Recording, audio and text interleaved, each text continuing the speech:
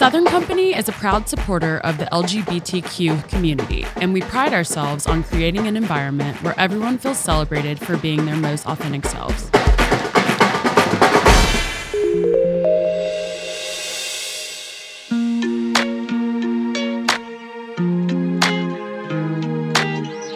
You're listening to the SoPod Network.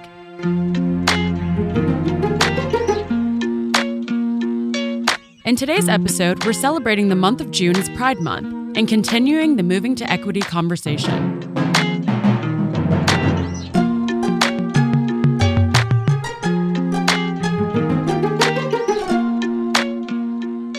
Hi, I'm Justin Averett, Internal and Executive Communications Manager at Southern Company. I also have the great honor of serving as President of Pride Power, Georgia Power's LGBTQ Employee Resource Group this year. I'm here with someone I've worked pretty closely with through Pride Power this past year, Abby Parsons, Diversity, Equity, and Inclusion Manager at Georgia Power. Welcome to the SoPod Network, Abby, and happy Pride Month. Happy Pride. Thanks so much for having me. I can remember that I attended Pride festivals really for several years before I even came out.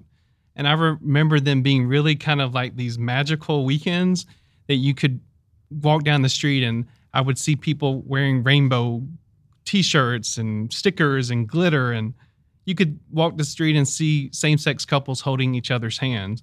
And that was something growing up in small-town Alabama that I wasn't really used to seeing. So to get away to a place like Atlanta Pride and see that really left a powerful impression for me. And I just want to start with a basic question. Like, what does Pride mean to you? Yeah, sure. You know, my first ever Pride parade, I went to San Francisco Pride, which is about as big as you can get for a Pride parade. That was my first one. And I had a similar experience, even though I was out at the time, which was just seeing so many people, seeing how diverse our community was, and seeing so many people coming together to celebrate that visibility, that resilience, that strength, and that courage that the LGBTQ community has. So for me, Pride is that. It's a celebration of our resilience and our strength. For me, it's really important that we remember that even though now Pride is a much bigger kind of family-friendly event. We have corporations there. We have community organizations, political candidates, and legislators that it started as a riot, right? So the first ever Pride parade, 1970, which was a year after the Stonewall riots, that was commemorating an act of resilience and resistance against police brutality and state violence. And I think that even as we move to this place where Pride is this big, colorful, rainbow, family-friendly event, that we need to remember its origins and that our fight still isn't over. Even though we're all partying on Peachtree, if we're in Atlanta right. every October, that like our work still isn't done, right? It's more than just a party, but it's a movement. It's a celebration of who we are and our diversity and our courage.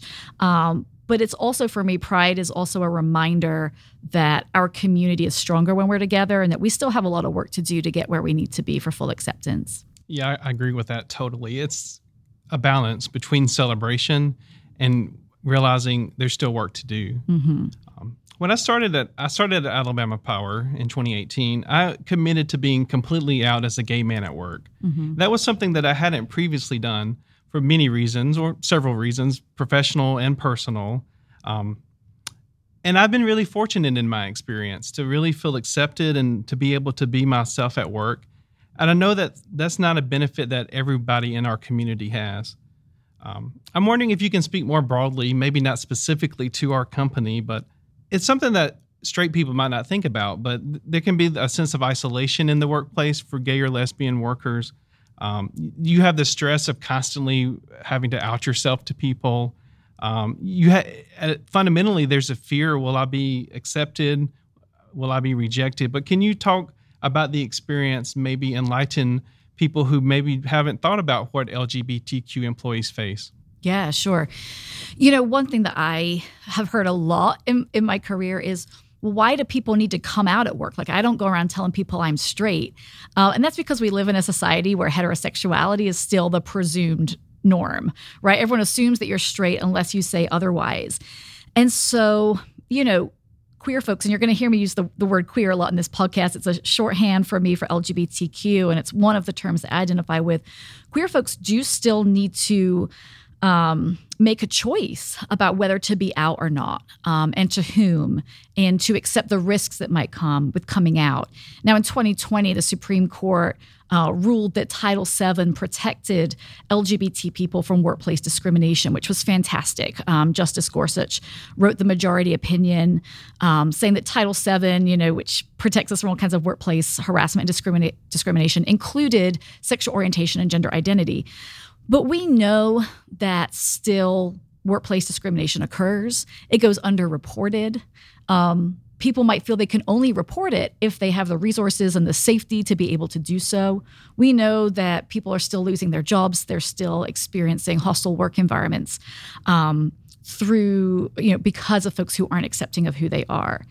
So there's a whole, for me, I was out at Georgia Power before I even worked here because I was actually invited to moderate a panel for Pride Power the year before I came to work here because I was working in it. Did you know? I did not know that. No. There's pictures of it. It's like me and Meredith Lackey and Nick history. Slappy. Yeah. So I was working as the founding director of the LGBTQIA Resource Center at Georgia Tech, and they invited me to moderate a panel for Pride Power for Pride Month. So even before I started working here, I was like, well, if they're going to hire me, they already know I'm a lesbian, I'm queer. Like they must be comfortable with that. And I'd been to that event, and so it was well attended. There were senior leaders there. So I came into a company feeling pretty comfortable. I had been out for so long, I wasn't going to go back into the closet for work.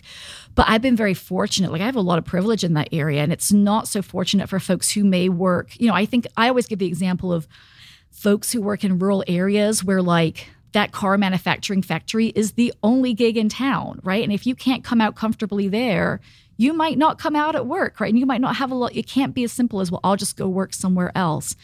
So I always want to think it really depends on your geographic location, the job opportunities available to you, how much support you have in your day-to-day life, whether you feel like you have a community that you can be a part of outside of work, the visibility of LGBTQ folks that you see in work, right? That makes a difference. So there's so many factors that can go into whether a person decides to come out or not. And I think, I have heard from many folks who are not out to other people except to me that they face a lot of challenges not being able to share who they are, who their family is, who they live with, who they love with their coworkers in the way that their straight coworkers get to do. Yeah, I don't think people realize that. And I saw a stat from Catalyst that said 46% of U.S. employees are closeted at work. And you don't think about it, but like being asked, what did you do this weekend? Or like, what are you have plans for this? Anything. Mm-hmm. It could be personal life. It could be anything. You don't think about the experience of coming out as a straight person. It's just natural. Like I'm going to go have a dinner and a movie with my girlfriend, and nobody thinks a second to say that. I remember when I came out, I started at work as open, but there's still the process of coming out to each individual person that you interact with. So it was the first time that I mentioned being gay to my boss and to his boss and to our VP and to everyone else on my team.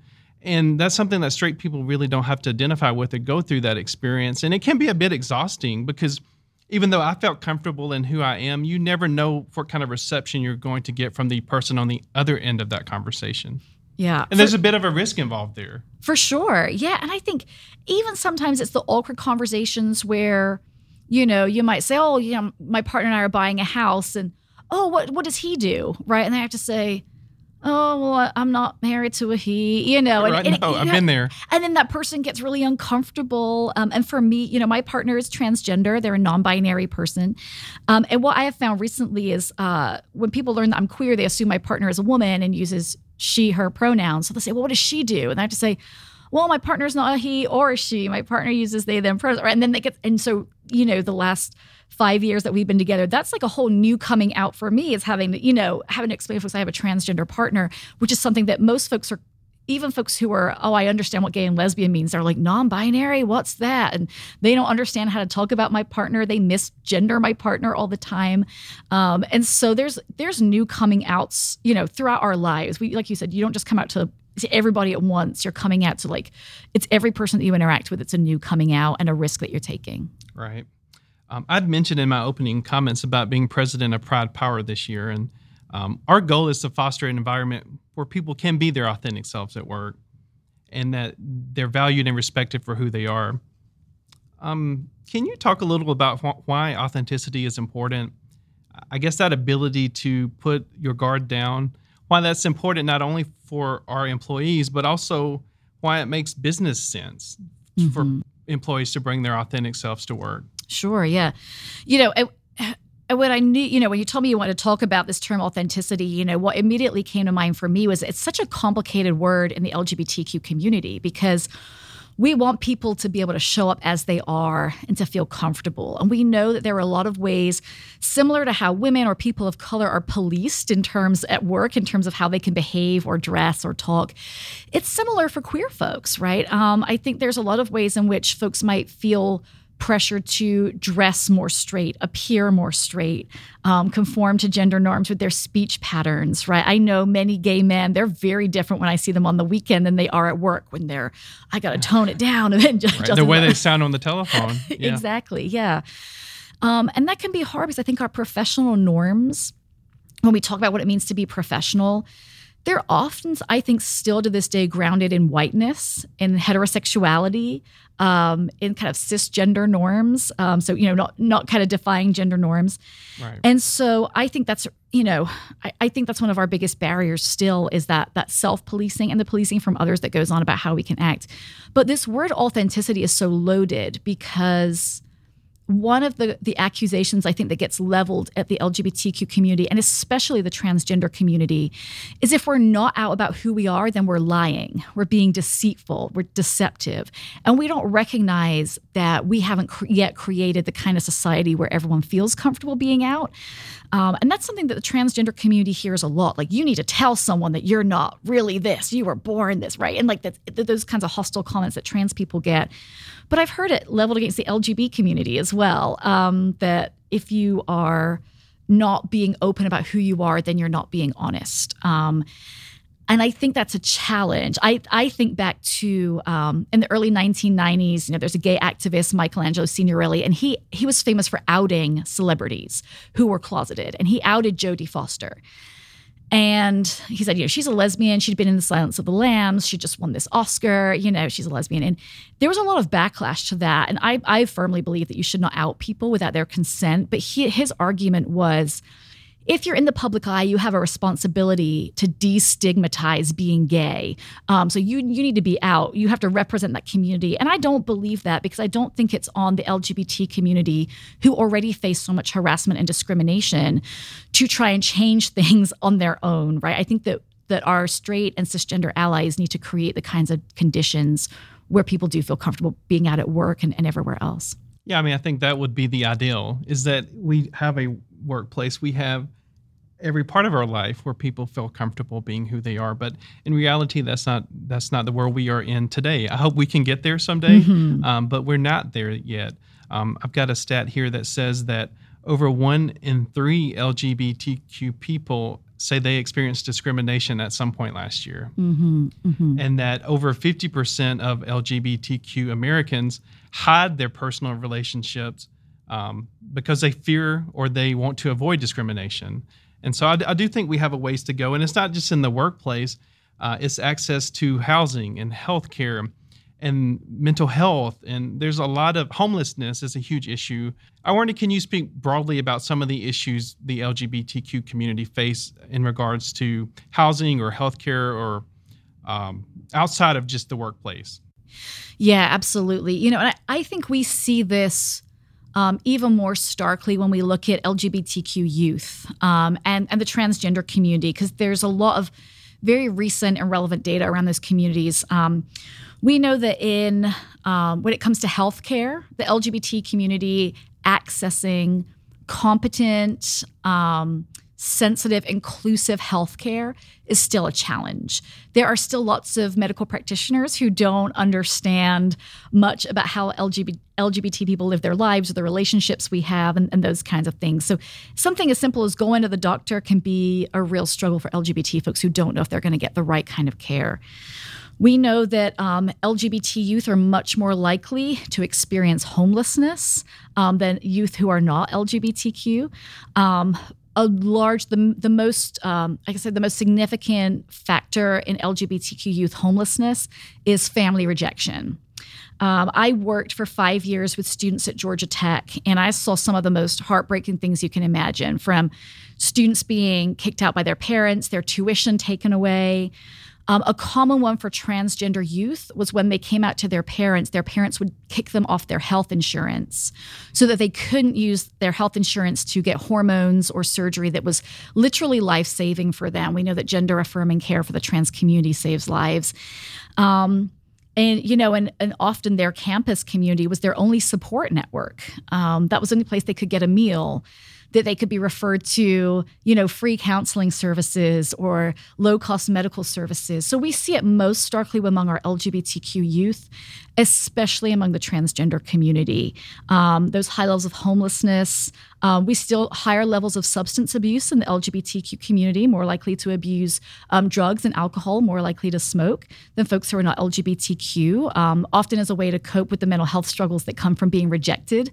And that's something I think people get confused, is they think that being queer is the mental illness. That makes you more likely to be homeless or to use drugs. But no, it's really how other people are reacting to you in that fear of rejection or actually being rejected. Yeah.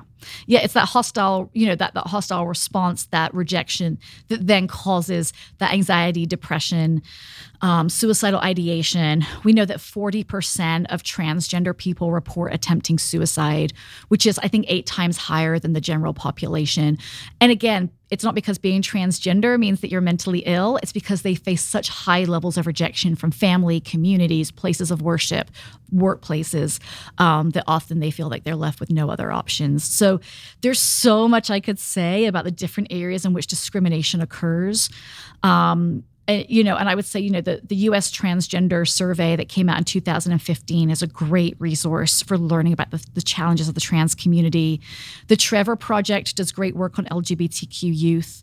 And then GLSEN, which is the Gay, Lesbian, and Straight Education Network, also has really eye-opening data about discrimination in K through 12 education for LGBTQ youth. And you'll read some of those things and just think like we need to do better by our queer and trans kids, because they're not making it. If they make it, it's because of, it's sort of like against the odds, not because they had the right support. Yeah, it's like swimming upstream. Yeah. But we've talked about discrimination and some of the other challenges our community faces. But I think a lot of progress has also been made. A lot of stats were in the news last week.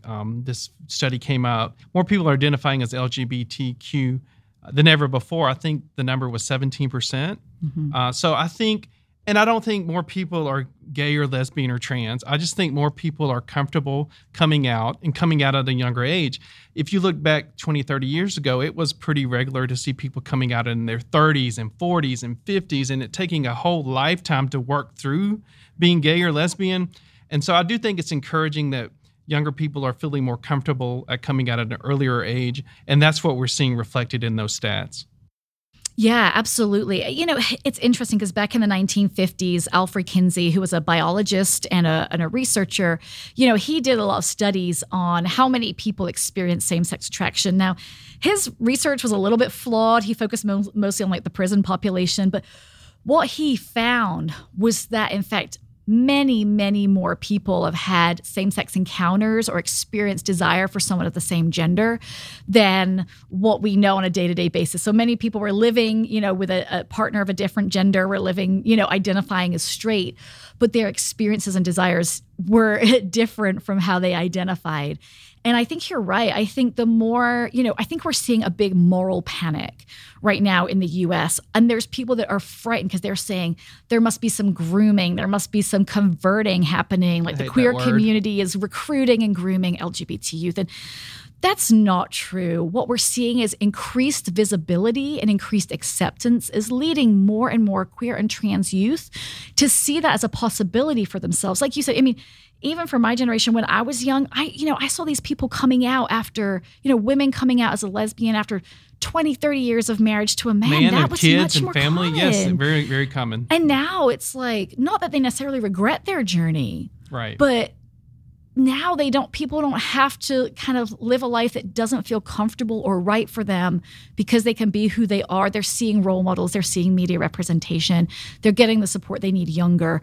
So I don't think it's that same-sex attraction being transgender is becoming more common. Right. It's becoming, more people are coming out, and more people are realizing it was an option for them. Whereas years ago, you'll hear from trans adults who came out late in life, I always knew I was different, but there wasn't a word for it. I didn't know that I could do this, right? And so now we're creating the kind of world where people have a word to put with how they feel, and they can be who they are at a younger age. And I think that can only be a positive thing. Yeah, I've joked with you this month about the number of DE&I presentations that I've given. I think it's pretty high number this month so far. And we've joked that, I'm gay 365 days a year, that I can talk about these issues other than just June for National Pride Month. Right. I'll be glad to talk about them anytime. But seriously, it is something that I'm passionate about and love the opportunity to speak upon. But one question I always get asked, given the vast majority of our employees don't identify as LGBTQ, don't identify as non-binary, what can I do to be, as a straight person, to be a better ally? And so I guess that's the question that I would pose to you. How can employees, particularly straight employees, be better allies for our community? Yeah, that's such a great question. And there's a few things. I mean, one, self-work and self-education is so important. At Georgia Power, we offer an LGBTQ 101 workshop. We're about to launch our LGBTQ 201 workshop, which is on advanced allyship. The company, at Southern Company, we have so many great online resources that you can access just to learn the vocab, right? Learn about the concepts. Don't put the burden onto queer people for them to educate you, right? Some of us are very happy to do that educating. I'm always happy to answer those questions. But, Google is your friend here. See what you can find out first and do your homework. I think the other thing is, don't assume that your queer colleagues who are sitting there closeted know that you're an ally, right? Don't just assume everyone knows I'm a nice person. Like they wouldn't, it doesn't work like that. And, if I can just share a brief story, at a previous job, I was doing a training where we did an activity that helped people really understand what their role was when someone comes out to them. And I remember one day one of my coworkers came to my office and she sat at my desk and she was just crying and she said, Abby, I've been my best friend. We've been best friends for 20 something years. She's like, I'm her daughter's, godmother. But I've never known her, she hasn't been in a relationship with a man for years. And when I was doing this activity, I suddenly realized that over the years, I think she's been in relationships with women. I think she's a lesbian. But because I would always kind of make the odd joke about the gay community, or I didn't explicitly affirm that I was an ally, she's never told me. And she's like, and we've been best friends. She knows everything about me. And I'm starting to realize I don't know anything about her. I really don't know who she is. And she's like, I got to do better. Because I realized that by not saying things or by making the odd comment, the odd joke, that I was signaling to her that I was not a safe person for her to come out to. And that's something I would say to folks is proactively bring it up. I went to a great LGBT workshop the other day. I watched a great documentary on Netflix about transgender folks, and it really helped me understand and appreciate their struggle. And I'm going to, it's really going to make me change how I approach the trans community. So drop this into conversation, bring this up, host a DEI moment with your team. If you have a cube or an office and you're decorating it with different pictures, put up ally pins or buttons and things like that. Don't wait for someone to come out to you for you to say, yeah, I'm an ally. You have to signal that up front. Otherwise, people are not going to say anything. So that's the biggest thing I would say is, one, educate yourself. And two, make sure people know what kind of person you are and what you stand for so that they don't have to guess if you're the kind of person that they can come out to. And I would just add, finally, speak up when you hear those jokes.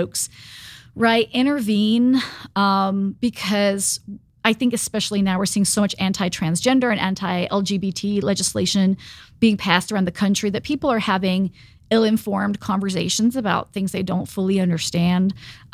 Speak up, intervene, because you never know if that person sitting there quietly eating their lunch in the break room next to you has a trans kid.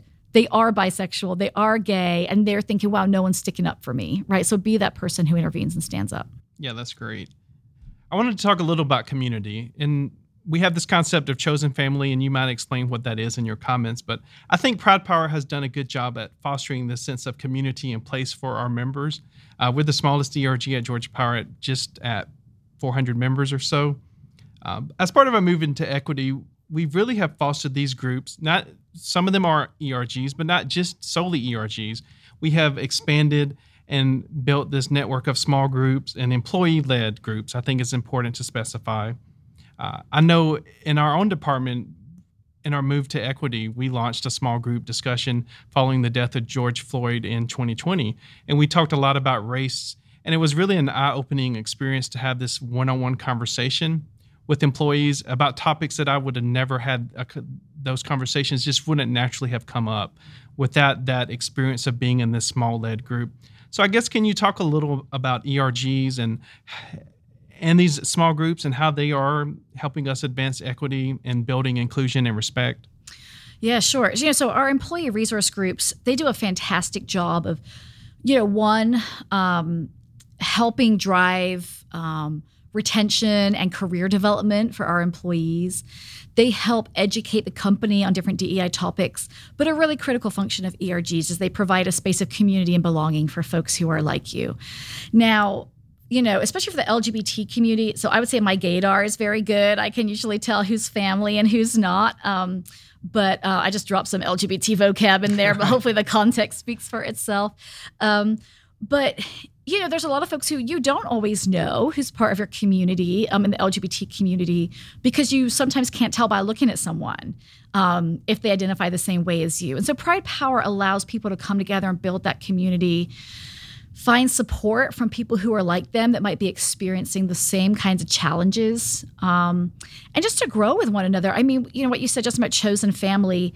In the LGBT community, so many of us have experienced some kind of family rejection or don't feel 100% comfortable talking about our lives or relationships with our families. And, for me, I didn't come out until I was 31 and I was getting married for the first time. And to my parents, I should say. I was out long before that. But I came out to my dad when I was 31, and he didn't speak to me for a year and a half. And it was only when my parents almost kind of got divorced. It was a catalyst in them almost getting divorced. And my parents repaired their relationship that my dad finally realized that he was going to lose me too if he didn't start talking to me. And that's the reality of so many people, right? I think we're used to seeing so much more LGBT representation in the media now that we think, oh, it's so accepted. And it's not. There are LGBT youth and adults being rejected by their families everywhere. And our chosen family is the community that we build, right? It's those people that we can turn to when our families of origin don't provide a safe place or a safe home for us. And so, our Pride Power can be an extension of that chosen family. It gives you people at work so you feel less isolated. It provides a source of visibility. So if I'm new to the company and I'm not sure if I can be out or not, and I see Pride Power, right, I can go to one of those events and realize okay, other people are out here. There's someone I can go talk to and learn more about the culture. So for me, ERGs and especially Pride Power, they provide that space of connection, belonging, visibility, and then our ERGs are advocates for their communities to senior leadership, right? So they're able to go to senior leaders and say, this is how LGBTQ employees are feeling about things. This is what they want the company to do about it. And that's important too, because it provides an important conduit, from our employees at all levels of the company right up to senior leaders. Wow, your experience really mirrors my own. I was 29 when I came out to my parents, and you talked about gaydar, and I'm really surprised. I think maybe they did know, but it still came as a surprise, at least in that moment. And it's not that I don't feel like I wasn't accepted. It was more that I knew my whole life that I was gay, really from an early age. Mm-hmm. And when you're dealing with parents and family members, sometimes they don't have, that 15 or 20, 25 years to have worked through all of that and to have come to the realization that, no, I'm not going to change. Yeah. This is who I am. And, there's no amount of wishing or praying or hoping that's going to change. Today, I wouldn't change myself if I could. I love who I am. But with your family, sometimes it's difficult in the sense that it takes time for some people. And I'm not saying that's right or that's okay. I'm just saying that's a reality. That I had, 29 years to process being gay. So, coming out was a surprise and it took time to work through. Yeah. I'm glad I did have a chosen family of friends that I could turn to who were there to support me. I don't know what I would have done without that group. And I love that we're able to, I'm not saying we're a family at Pride Power, but I'm very happy that we can provide a small sense of family in place to our members. Yeah. I mean, because for folks who might not have that kind of comfort level at home, it might be that work is the only place where they feel comfortable being out. And so Pride Power often, might provide that space as well for folks who don't yet have their chosen family and whose family of origin are not supportive. All right. I want to end on a bit of a personal note. I watch a pretty famous show, and I'm not going to name it so we don't get any kind of trademark issues here on our SoPod network, but it's a drag competition. People are probably going to know what it is. Each season toward the end, the finalists are shown a picture of their younger selves, and they're asked for advice would they give the younger version of themselves. And I thought about this, and I'm going to ask you the same question, but, what advice would I give young Justin if I could go back in time? And, I don't want to get too personal because this is a professional network, but, I guess I would tell myself that, just be yourself, and it's okay to be different. And not to be ashamed of who you are. I would also probably be kinder to myself and give myself a little bit more grace. That growth is not always linear and it's not always pretty or easy. But if you stay true to who you are, and on the other side of many years of fear and uncertainty and questioning, things do get better. I mean, that's kind of a mantra in our community. That things get better, and that there's a very happy place and really a great life waiting for you on the other side. So I don't have a young photo of Abby here, but what advice would you give to a younger version of yourself? I think what you said was a lot more beautiful and profound than what I was going to say, which is, one, don't waste too much time dating boys in your teens, because that was a non-starter. I should have dated more boys earlier. So, yeah, I had a lot of, not a lot. I just wasted a lot of energy, trying to force myself to like guys that I did not like. And then those relationships, unsurprisingly, went nowhere. I also really put myself in a box. At the time when I came out, I came out 21 years ago.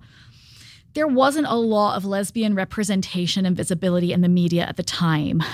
Ellen was pretty much it.